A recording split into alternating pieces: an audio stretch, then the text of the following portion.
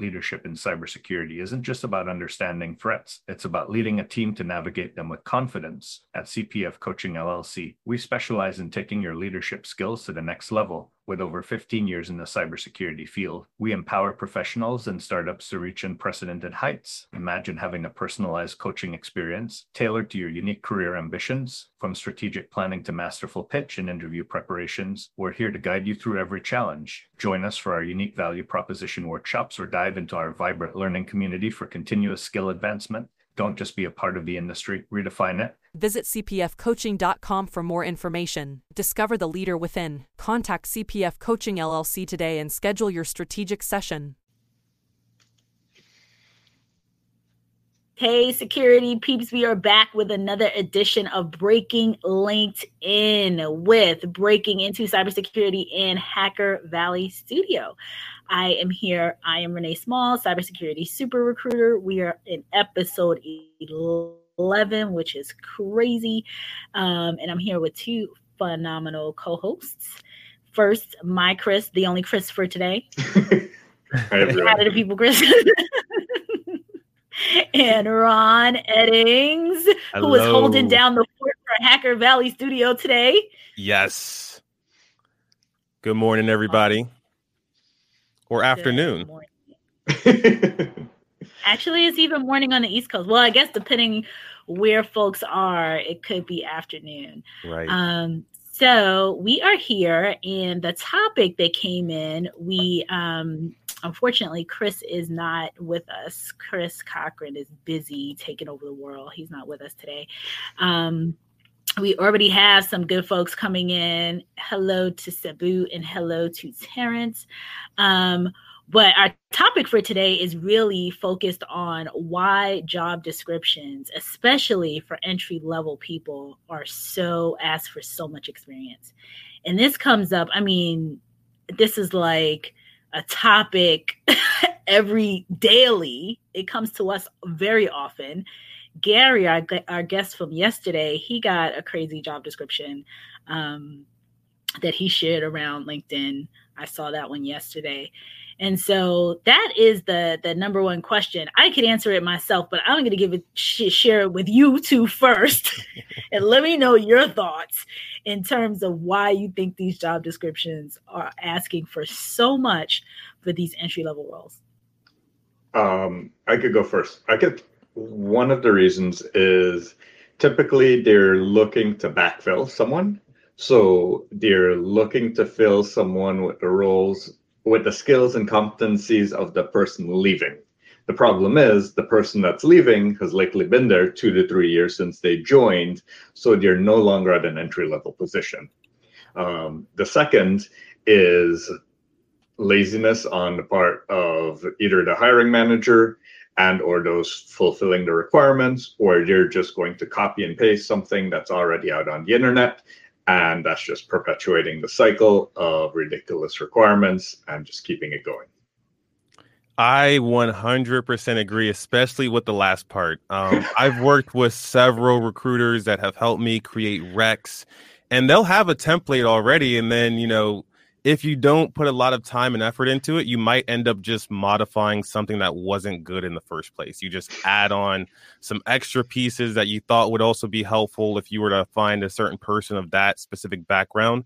But yeah, I think that as hiring managers, as recruiters, the collaboration is getting better. I think the requirements are becoming more and more reasonable, but I think there needs to be a tighter bond between the two, and the two need to spend, especially the hiring manager, needs to spend more time on being realistic if they want entry level. Like, what are the real requirements? Maybe it's a degree, maybe it's certifications, maybe it's the fact that they've done a GitHub project. That could be also something pretty advantageous for a hiring manager. So I think that's typically what I see from my side. You are both correct. I don't have anything else to add.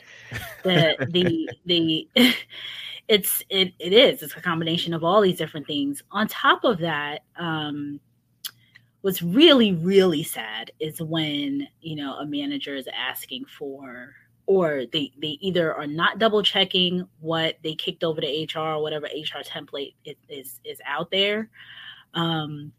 Because that's when you really struggle. You'll see job descriptions that have all kinds of random things in them, and a candidate is looking at it like, I don't even know what this means. I don't know what this is. How is this entry level? You're asking for 2 years experience with a CISSP, which Tyrone made a comment about already that I'm about to put up.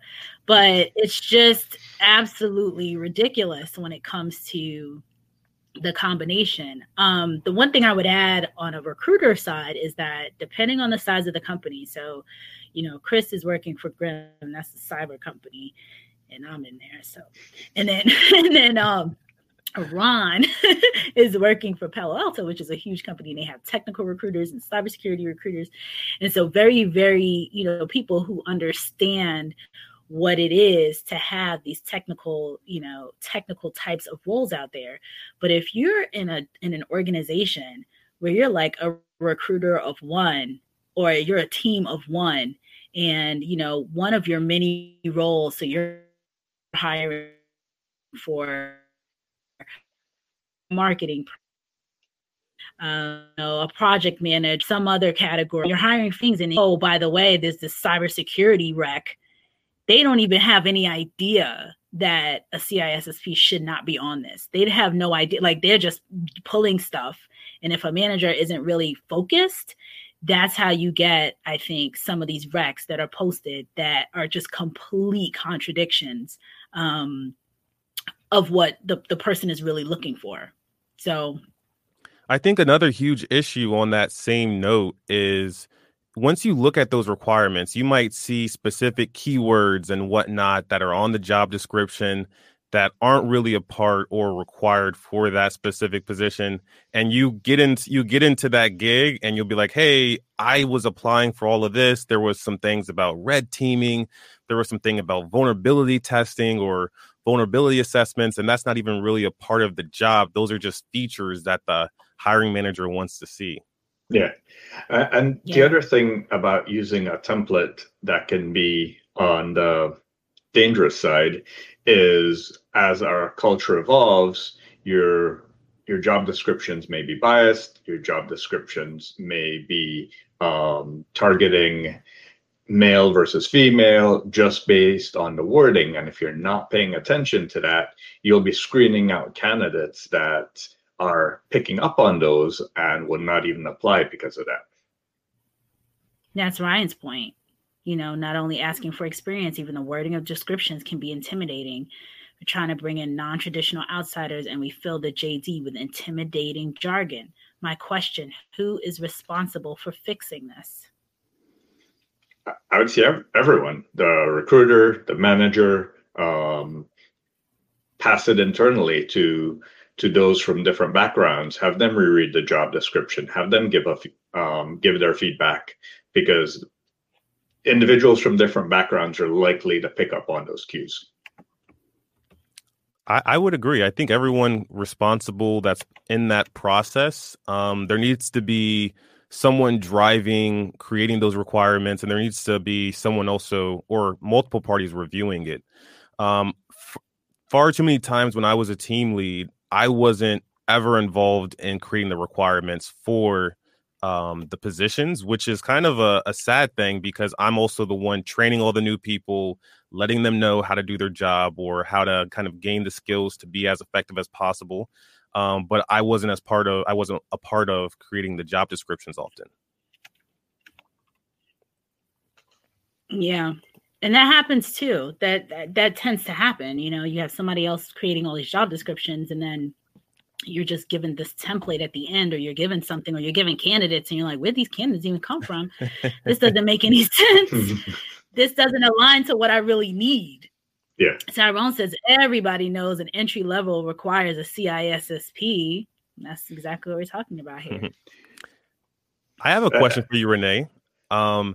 How does a super recruiter get the experience to be able to effectively screen the candidates? I think maybe you're a little biased because you used to be an analyst, but for you and all the other recruiters that you work with, how do you guys get the expertise to find the right type of talent for these positions?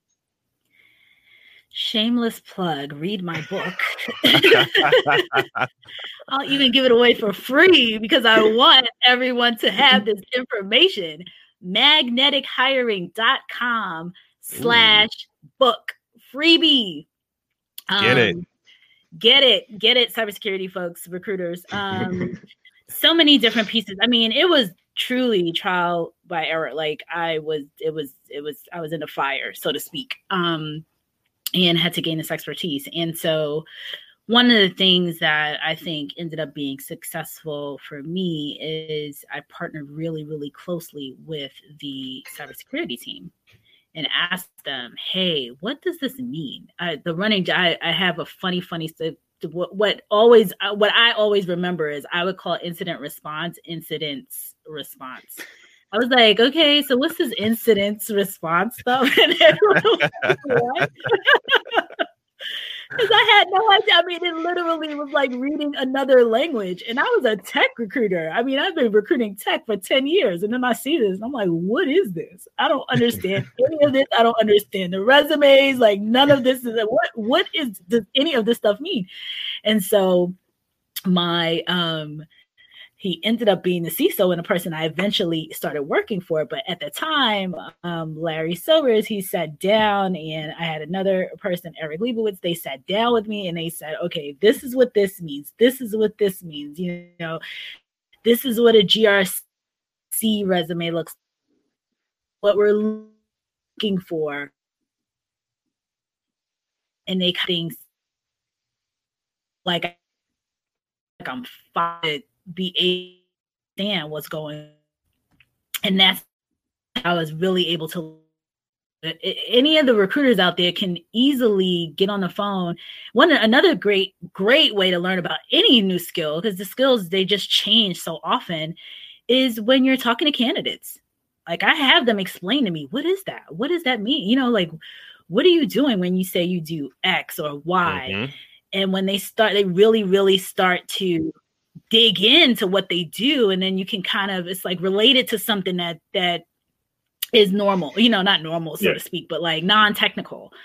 And people tend to be able to like describe, okay, like if you're cooking a meal or if you're doing this, or, you know, like these different analogies. And then you can say, oh, well, that's what this means. Or, oh, you know, if you're looking for a SOC, and oh, it was a help, you know, if you're on a help desk and you're doing this thing, oh, that's how this translates. So interviewing definitely helps, and really just trying to learn more about what people are doing on a day-to-day basis by talking to the candidates. That's like the fastest way to learn.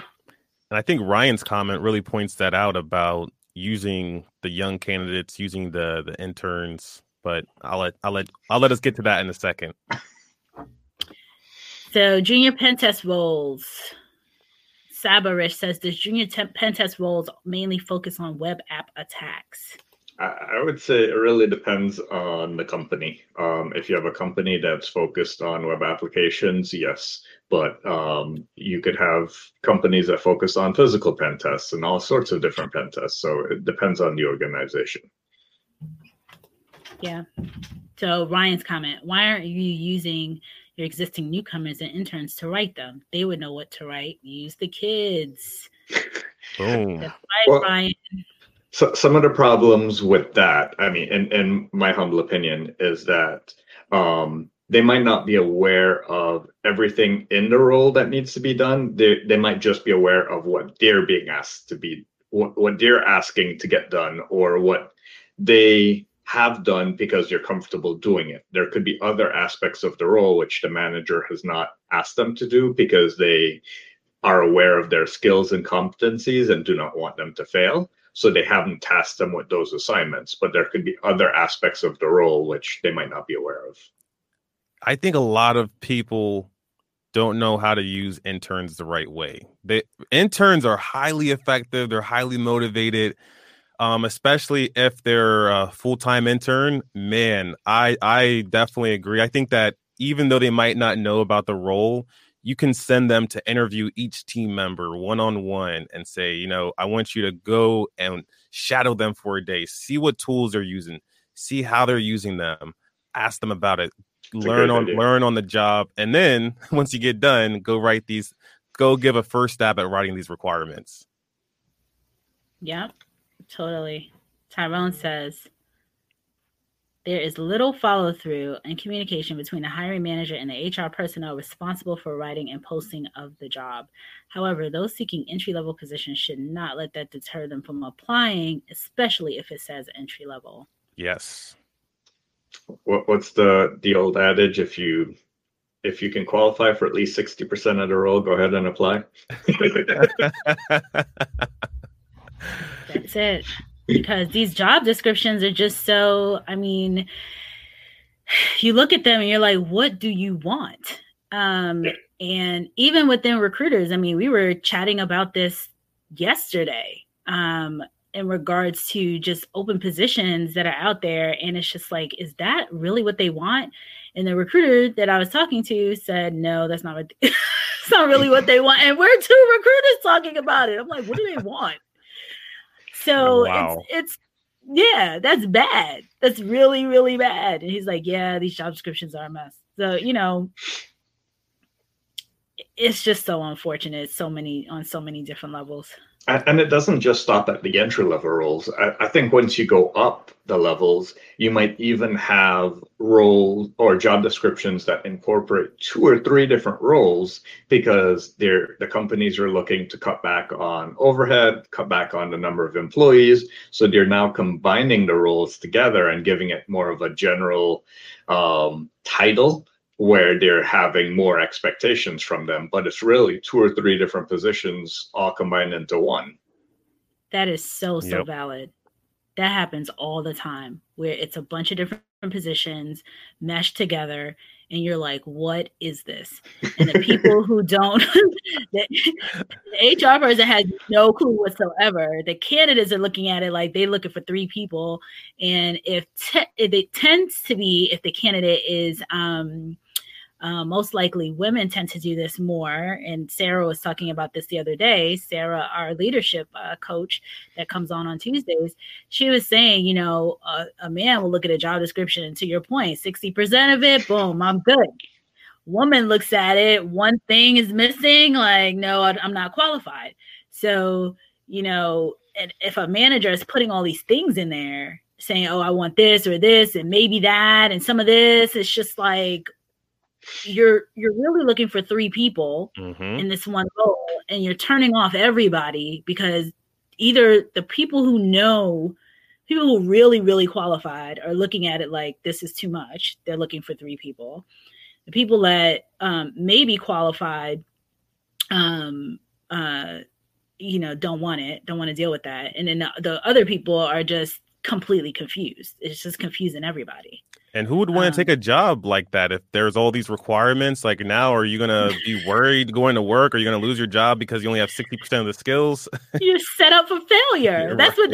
You know, people that see those kinds of recs, I've been on the other side of them where people are like, nope, I'm not putting myself in this. What do they want? This is too much. This is 3 jobs.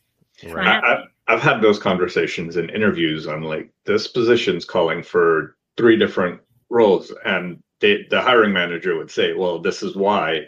And I go, okay, well, I'm qualified for one of these, and this is the area that I want to focus on. These other 2 areas I'm not qualified in, so I don't think I'd be a good fit for this role. And I would just end it right there, because if the expectations are there when you're interviewing to truly want someone with those varied backgrounds, you're not going to set yourself up for success. And they people like you, people who know, will self-select out. And I think the takeaway for that is like, to the manager who's trying to get a little bit of everything, you'll get nothing, because the people that you're really trying to attract are going to self-select out. The entry-level people don't even know. I mean, they'll apply, but they don't know there's a trap. It's a trap door. They'll apply. You won't want them anyway, because they won't have half the skills that you're looking for. Oh man, Rolanda says happy Juneteenth. Happy Juneteenth, yes, Rolanda. Hey, Rolanda. Yes, happy Juneteenth. You got to get her on. That's right. We got to get you on here. Chuck Kellner says, looking for 3 people or looking for a unicorn. That is the truth. What are your thoughts on unicorns? Unicorns are 3 people in one. Where are they? Can you get one? You ever found one? And if you find someone that feels that you're a unicorn, they're going to be so hard to work with that do you really want them on your team? Yeah. Yep. I mean, and anyone with that drive, can learn a lot. So if I had a unicorn, they're not leaving my team. I'm going to make sure that, they stay. And if they do find another job, it's not going to be through applying through the job boards. It's going to be, probably because of personal connections. So I think on the Rex, definitely not. I don't think those are good places to look for unicorns. No. Yeah. Chuck said it. Yep. It's crazy. Yeah, it's wasting. The thing is, like, I think they think in their head sometimes that I put all of this out here and somebody is going to want like somebody will be attracted to it.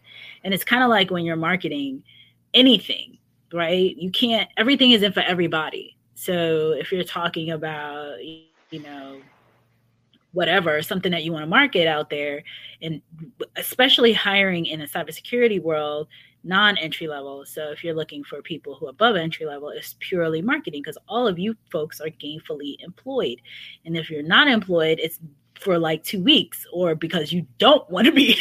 But most of the time, folks are employed. So like when someone's putting together a job description, it is truly a marketing slick. It's something saying, hey, this is why you should leave your comfy team over here and come over and do something with me over here. And these are the reasons why. And when it's crazy looking and it's like, oh, I'm looking for a unicorn, so to speak, or I'm looking for 3 different roles or whatever, people like you guys who are already in positions are like, why in God's name would I go over and even entertain something like this? Because either they don't have the budget and they're looking to overwork you, they don't understand what any of this means, because if you did, you would know, like, these are 3 different people, all of that. And I commented on a thread on the other side of the equation now, a hiring manager asking on Twitter, do they go for someone that is a unicorn / rock star, or do they go for someone that's solid but has lots of potential? And my point of view is that you always go for the person with potential because they have so much room to grow that they can overshine in different ways that you didn't expect. Whereas when you look at the rock star / unicorn, everything that they have, and they might not grow any more while in the role. Whereas a person with more potential, they can shoot up and become that rock star and provide even more that you weren't aware that they had, that they were capable of. Yep. So true. So Zalaya is the one making this comment that says, absolutely, they have the unicorn mentality when looking for potential employees. And then Mary, she is funny. Mary's like, no, here we go. Mary says, just hire me. We're working on it, Mary. What? You're supposed to be Hit here. me up too, Mary. You're supposed to be here on the podcast, Mary. We were just thinking, like, we didn't know Chris was gonna dip off on us. Slacker, though. He's busy. He's really, really busy saving the world. But we were like, Mary should be here. Okay, so Chuck says they want CISSP and certified forensic discipline and will manage and build the staff, and we'll watch the perimeter all day long and execute exactly everything. Everybody all together, the whole. It sounds like fun until you realize how much work that is. Yeah. Like ooh, to somebody brand new, like yeah, that's true. Like, I'll do everything. The other downside to that is that you won't find someone that's typically very in-depth with all those skills. They might have an overview of all those skills, but if you're expecting them to deliver the depth of expertise that you would have with a individual focused in that area, you're wrong. Yeah, totally. So China says in the quote unquote required skills list, and you only have 60%, you may not even have the quote skill that they really want out of that 60% that you have. It's Facts. so sad. It is so sad. China, you're so right. Yep. It's like, on the one hand, it's so frustrating. Like Chris and I, the reason why we stood this whole thing up is because of situations like this, right? So breaking into cybersecurity was a bunch of people reaching out. How do we get in? Can you be our mentor? Things like that. And we were like, are you kidding me? I personally was just shocked that people weren't breaking in, especially people with degrees, people had masters, things like that. And then they sent me a job description. I was like, what is this? Like, an entry-level person is 0 to 2 years with a college degree or some certs or something. Like, that's it. It's not a whole rigmarole of a litany of skills, because that is not entry level. Like, call it what it is. So to see some of these roles out here that are posted, it's funny when, we could laugh at it a little bit, but it's just really, really sad, because it's very, very frustrating. And you said it, making it. Yep. She's right. So frustrating to be trying to break in, to have gone to school, to go to get the degree, to do all these things that everyone tells you to do. And then you step out and you start looking. And when you put, you're looking at these job specs, and they're just ridiculous. They're all over the place. They say entry level and they're not. You learn that there's not really. Then people tell you, well, there's no real cybersecurity entry-level jobs. Like, but then what am I doing? Why did I spend this money and this time on this master's? Mm-hmm. It's just so frustrating for people. And I think that there is such an opportunity. And if I had thought about this sooner, I would have invited. There's a lady, she's a CISO, and she wrote a really good post a couple weeks ago. And her comment was, there's so much entry-level work that can be done. She as a CISO, it's like, there's so much entry-level work that can be done. What do you mean there's no entry-level position? She's like, there's so much tactical work, stuff that you could just, hand off to a junior person to get their feet wet in the industry. Every company's not going to have a SOC for a SOC analyst, or a SOC analyst. A SOC role might be, now international or whatever. So like, if you're specifically probably in the US or the UK, you're trying to break in, it's just like, initially the SOC analyst role used to be one of those kind of entry level roles. But there's so many things that can be done that you can break down and give to a person.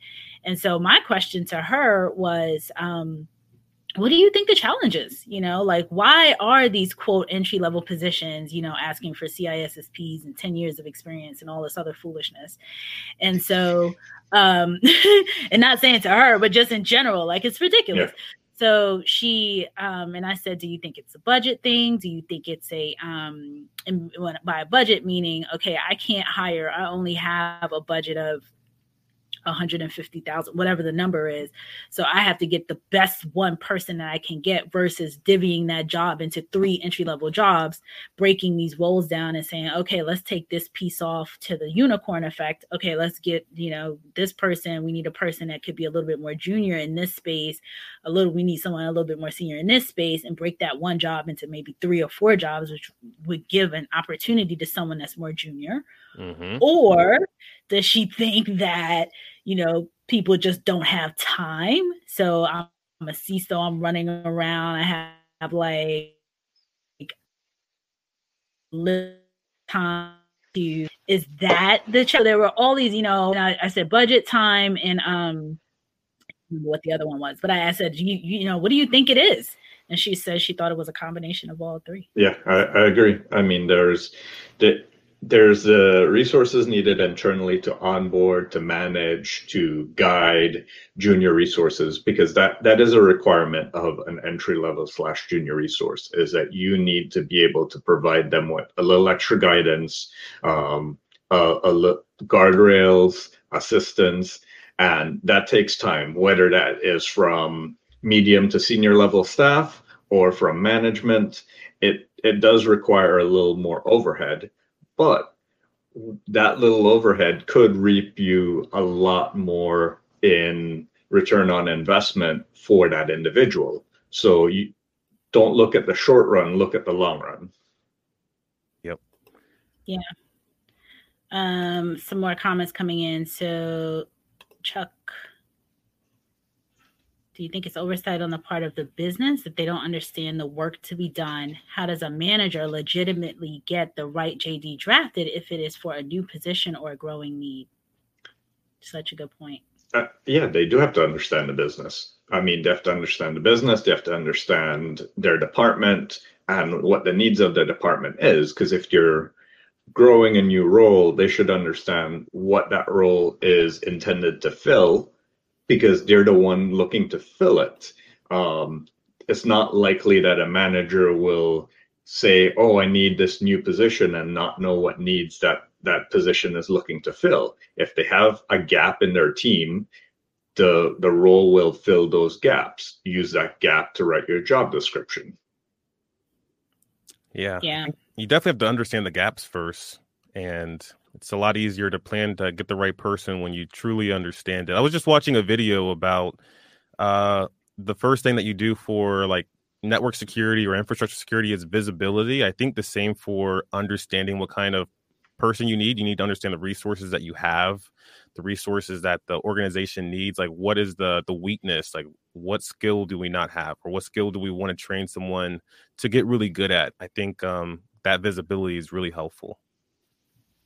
Yeah.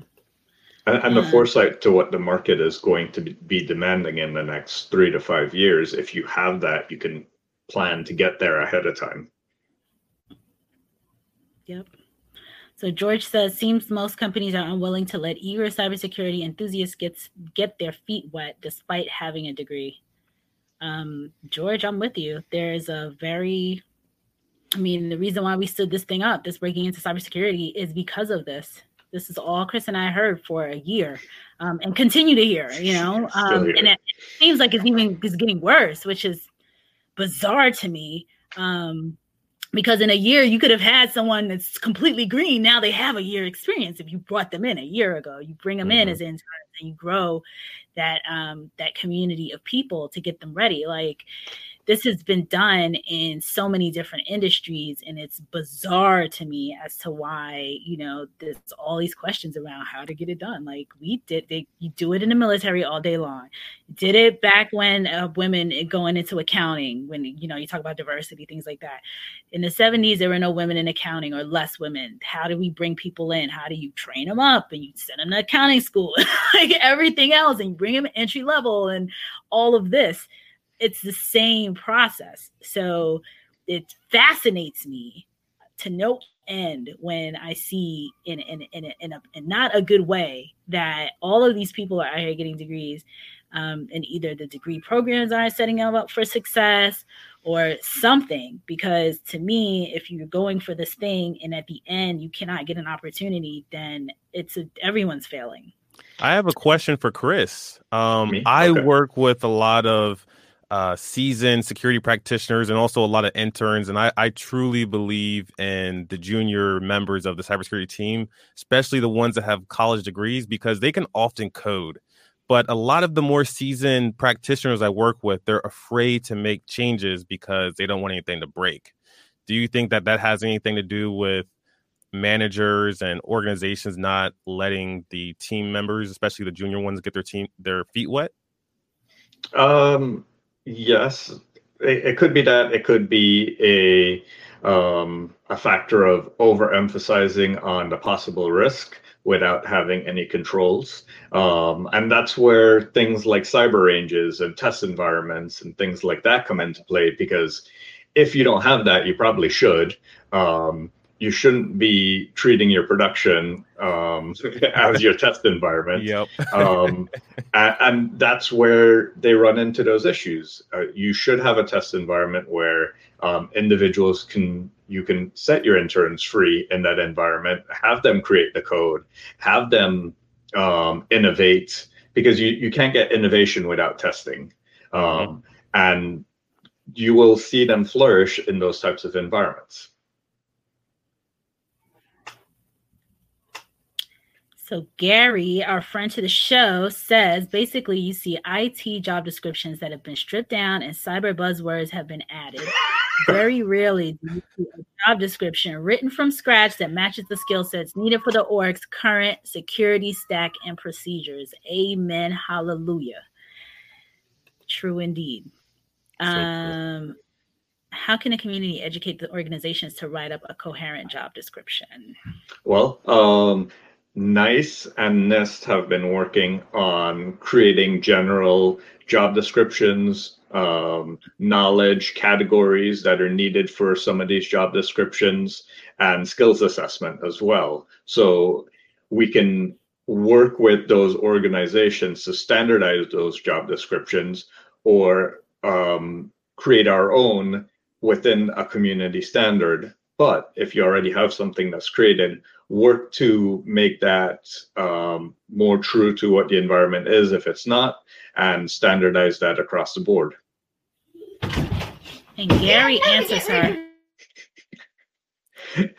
Gary asks about writing those job descriptions, and Rex should have the director of security / CISO sit down with HR and educate them on how to do it correctly. And when done, they should reduce the turnover and recruit the correct talent. Unfortunately, this is rarely done. And I would say that's spot on, because you have these CISOs or directors that are quote unquote too busy to sit down with HR to do that. They feel they're already overburdened with all their responsibilities that are handed down from the C-levels, that they feel that this task is beneath them, and they don't see that as a valuable use of their time. And that's part of the inherent flaw within these job descriptions. Thinking is hard. It's hard to think through these requirements. It's like, what do I really need? I think it's almost like creating a 1 to 3 year plan for yourself. Like if you do that for your life, it's extremely difficult. If you do that for your job, it might be even harder, but it is so valuable because that's like a non-technical thing you can do, and it goes so far. Yep. Yeah. Yeah, it's so true. Gary's so right. Like I said, that's how I learned, sat down with the folks, understood, break it down. What does this mean? And it just makes life so much more simple for everyone. Definitely.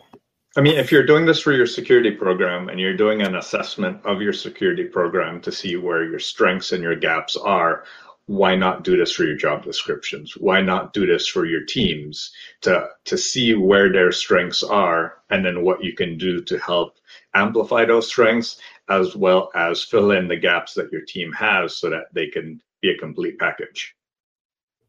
Exactly. George says, I only hire unicorns and elves. George, you could be our guest co-host next week. Wait, do the elves live up to it? We can't have him on because it's going to be just jokes the whole entire time. So George said, I just finished a conference. We were looking for individuals who are hungry for a job as an entry-level threat, intel, and SOC operator. So, folks, reach out to George. Reach out to George. Any entry-level people, reach out to George. Okay, and then Zelaya, this is her comment. I wonder how are they ever going to fill the cybersecurity need that is always talking about if they're not more open-minded when it comes to hiring people who have the passion but don't necessarily meet all of the job requirements. That's what frustrates me. That's why we're out here. I personally have adopted a high school, Marshall High School, and one of the students from the school is going to be coming on and talking next week to us about learning and what he's done and what the school has done to get ready in certifications. But from the leader point, people there has to be a point, and there will be at some point, where we can't sit here and sing the same song. I mean, we've been on this show for 2 years, and this has been going on for way before that. And it just doesn't make any sense. PwC, they have a cyber boot camp. They bring people in droves from different majors, different backgrounds, get people ready, train them up, put them through. I mean, it's just training programs. Any company can do it. It's been done. It is done constantly. Why it hasn't, taken off from a cyber perspective overall, I'm not sure. But I mean, the medical field, the electrical field, they have programs to bring people in to train them up, journeyman programs where you have both the education and on-the-job training. cobblers have these types of apprenticeship, welders. We could do this in cybersecurity. We just have to invest that overhead needed to guide and mentor up those students as they grow. Yeah. AWS is doing it also in Northern Virginia and probably in other places as well. But they are having interns at the high school level come in. Mhm. They are having, they partner with community colleges to get people, geared up. So it looks like, some of the bigger companies are jumping in and doing it. I think AT&T has an internal like cross-skill, upskill, an academy within the organization to bring people in to, cross-train people who may already have the experience. And that was another thing that was from a recruiting perspective, an HR perspective, that I learned about. One of the things when writing the first book and just talking to people about how they broke into the industry, especially folks back in the day, so 10, 20 years ago, 18 years ago, whatever. How did you get into security? And it was always from some other space. Like there was no quote, there was a little bit of a security, cybersecurity, but most people came in from some other background. Sysadmin, developer, something else, some other technical field. So it again, it's mind-boggling. Like, hey, folks that came in these other ways, this is how you got here. You were not always a cybersecurity specialist, or expert. Bring up the next person. But again, a combination, budgets, time, lack of time, all these different things. I have a question for Ron. So what do big companies like Palo Alto do to help with this problem? Like, how do they approach it? Well, this is one of the reasons why I would love to have Rolanda on, because she is kind of behind diversity and inclusion for Palo Alto Networks. And what we do is, and what I've also assisted with, is going out to universities and talking to some of the, eager students. I haven't gone as far as going to the high schools or middle schools, but I know that there's some initiatives, but it's outreach, a lot of outreach by the big companies. I think that there's still a lot that we can do when it comes to that, because the subset of people that we're looking at that could be talented in this space are typically the ones that have the most opportunity when they're young. But what if you don't have that opportunity? What if you still have that passion, that hope, but you've just never had the support system to really make it there? I think that's all the misfits and whatnot, some of the representation here in the cybersecurity field in the first place. I think that what we can do better is look at those that aren't in university programs. Oh, definitely. We've had some amazing individuals come on that were doing their mid-career transitions or even late career transitions. And with that, you bring such a variety of transferable skills. You bring outside knowledge, outside experience, the people skills that you can only get through time. Leadership. The leadership. Yeah, just being able to, navigate some of these really political environments, knowing what to say, knowing what to write, what not to write, what not to say, all of that is so important. It's so important. And Jenny, that was on our podcast yesterday, doesn't have a college degree. And she was able to, she got in through a mentor. Gary says, love you guys. Happy Friday. Really stoked you're here for the community and leading the discussion. Yay. Happy Friday, you, Gary. We see you this week. Gotta have you back. Yes. George says, in Israel, cybersecurity is very important. A very important subject, from the military to the common businesses. Even in schools, teach at a kindergarten level. Love that. Yeah, this is what we should be doing. It should be a part of the curriculum. And I think one of the things that sets Israel apart is that they have it as part of their national strategy. They have it built into the schools. They have it built into the requirement for military service.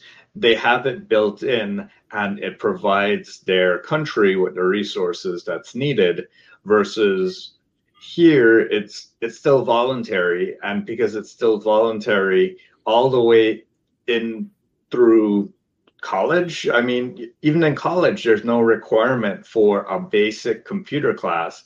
You still have parts of the student population that don't understand computer security. Mm-hmm. It should be a requirement for everyone to at least have that foundational knowledge. Yeah, Absolutely. there's some things going on. I know that there's one of my mentors, Marcus Carey, is trying his best to bring more awareness to the youth about cybersecurity, what it is, and opportunity that it provides. He wrote 2 books, Think and Code and The Three Little Hackers. Love those. So for anyone that wants to teach their kids, those could be some great reading materials to look at. We should try to bring Marcus on one week. To bring Marcus. We totally need to bring him on to talk about this stuff.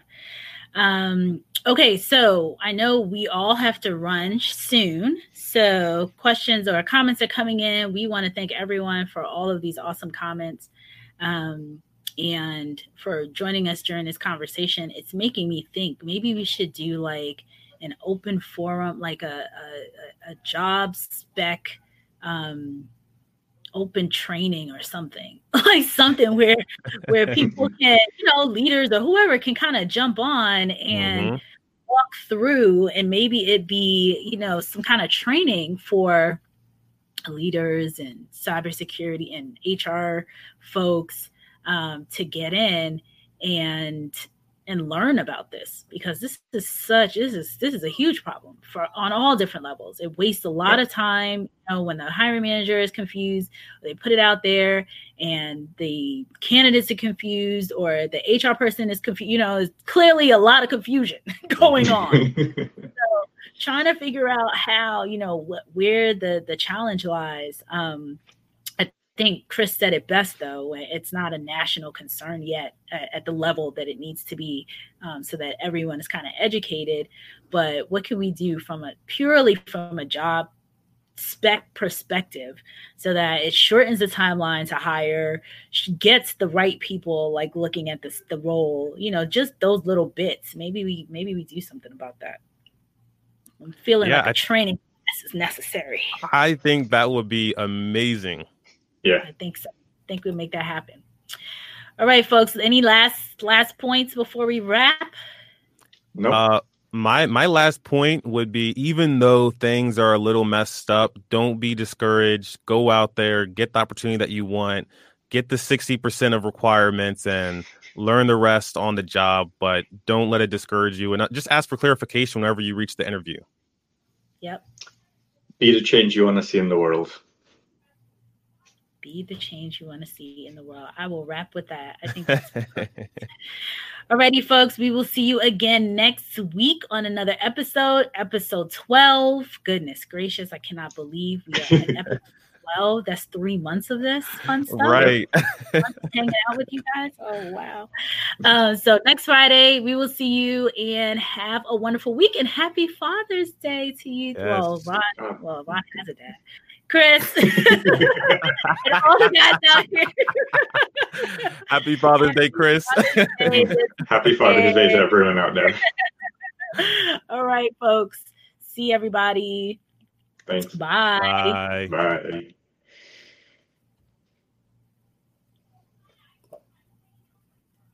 In the rapidly evolving world of cybersecurity, your business needs a guide that's as dynamic as the threats you face. CPF Coaching LLC delivers unparalleled expertise to elevate your cybersecurity startup or business. With a decade and a half of specialized experience, we're not just advisors, we're your strategic partners in growth and risk mitigation. Our tailored advisory services range from immediate hourly guidance to comprehensive 3 or 6 month packages, all supported with encrypted messaging for real-time assistance. For more information, cpfcoaching.com is your destination. Forge a path to success and distinction in the cybersecurity landscape. Connect with CPF Coaching LLC today and secure your business's future.